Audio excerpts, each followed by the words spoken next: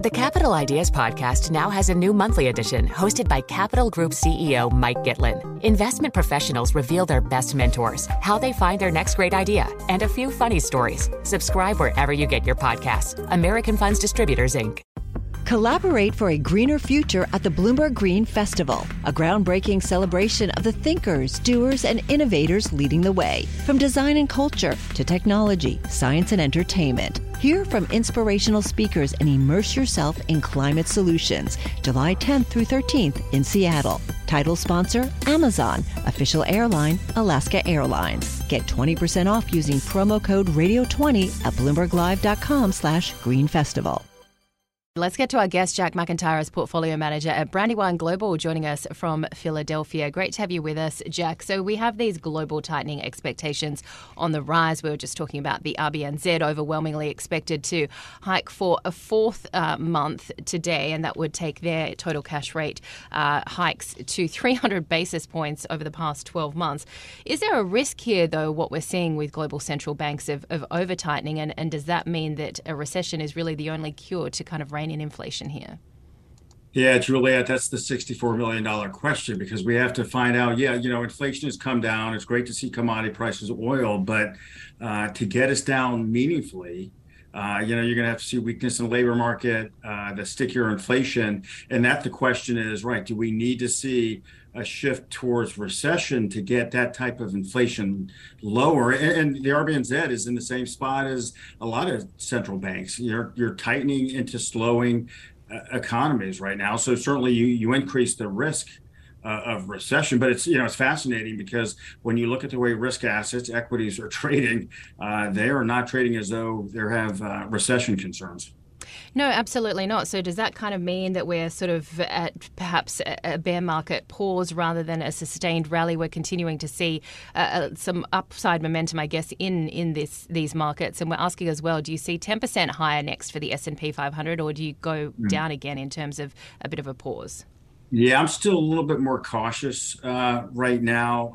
I get it. I understand, oil, as I mentioned, oil prices are down, consumer confidence, things have improved. So equity prices have obviously rallied pretty significantly, but I don't think we're out of the woods yet, because I do still think that again, I'm taking central banks at face value that, hey, breaking the back of inflation is job one, no matter what it takes, whether it takes, pain in the labor market, in the actual economy. So I obviously, I could be wrong, but I would not be a buyer of equities right at these levels. All right. So you're being a little bit more cautious. We did see that Bank of America investor survey suggests perhaps that investors are stepping back from their recent record pessimism. But what kind of moves the dial next? I mean, we've got the FOMC coming up in September. We've also got Jackson Hole 2 later this month. Yeah, and that's certainly critical. And you obviously have the minutes tomorrow, although I don't think we're going to learn a lot, because right now, I mean, the Fed has giving us their roadmap, and that's, hit it hard, tighten policy aggressively. And then we also, next month, you have the maximum sort of pain coming from quantitative tightening as well. So it's really, raise rates significantly now. And then the question is not just, are they going to be cutting next year, but how long are they going to pause? And I think the message that we're going to hear from the Fed is that, hey, that pause might be longer than what the market expects. I wanted to pick up on why you are nervous but underweight the dollar here. Yeah, Juliet, this is, and I am nervous because the dollar obviously has been very strong.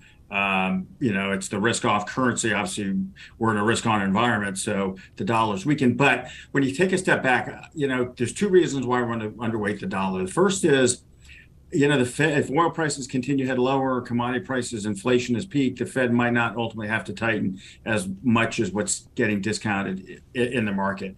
However, the flip side, though, if we're wrong and the Fed tightens and has to tighten more aggressively, the odds of recession increase in the U.S. So, and again, I understand it could be a period where you do get some dollar strength, but if you look out, relative growth differentials are going to be big. And if the U.S. is heading towards a recession, I got to think the U.S. dollar is going to weaken. And then lastly, you've been hearing a lot of pressure from corporate sector about the strength of the dollar. And that typically is associated with a turning point in the dollar.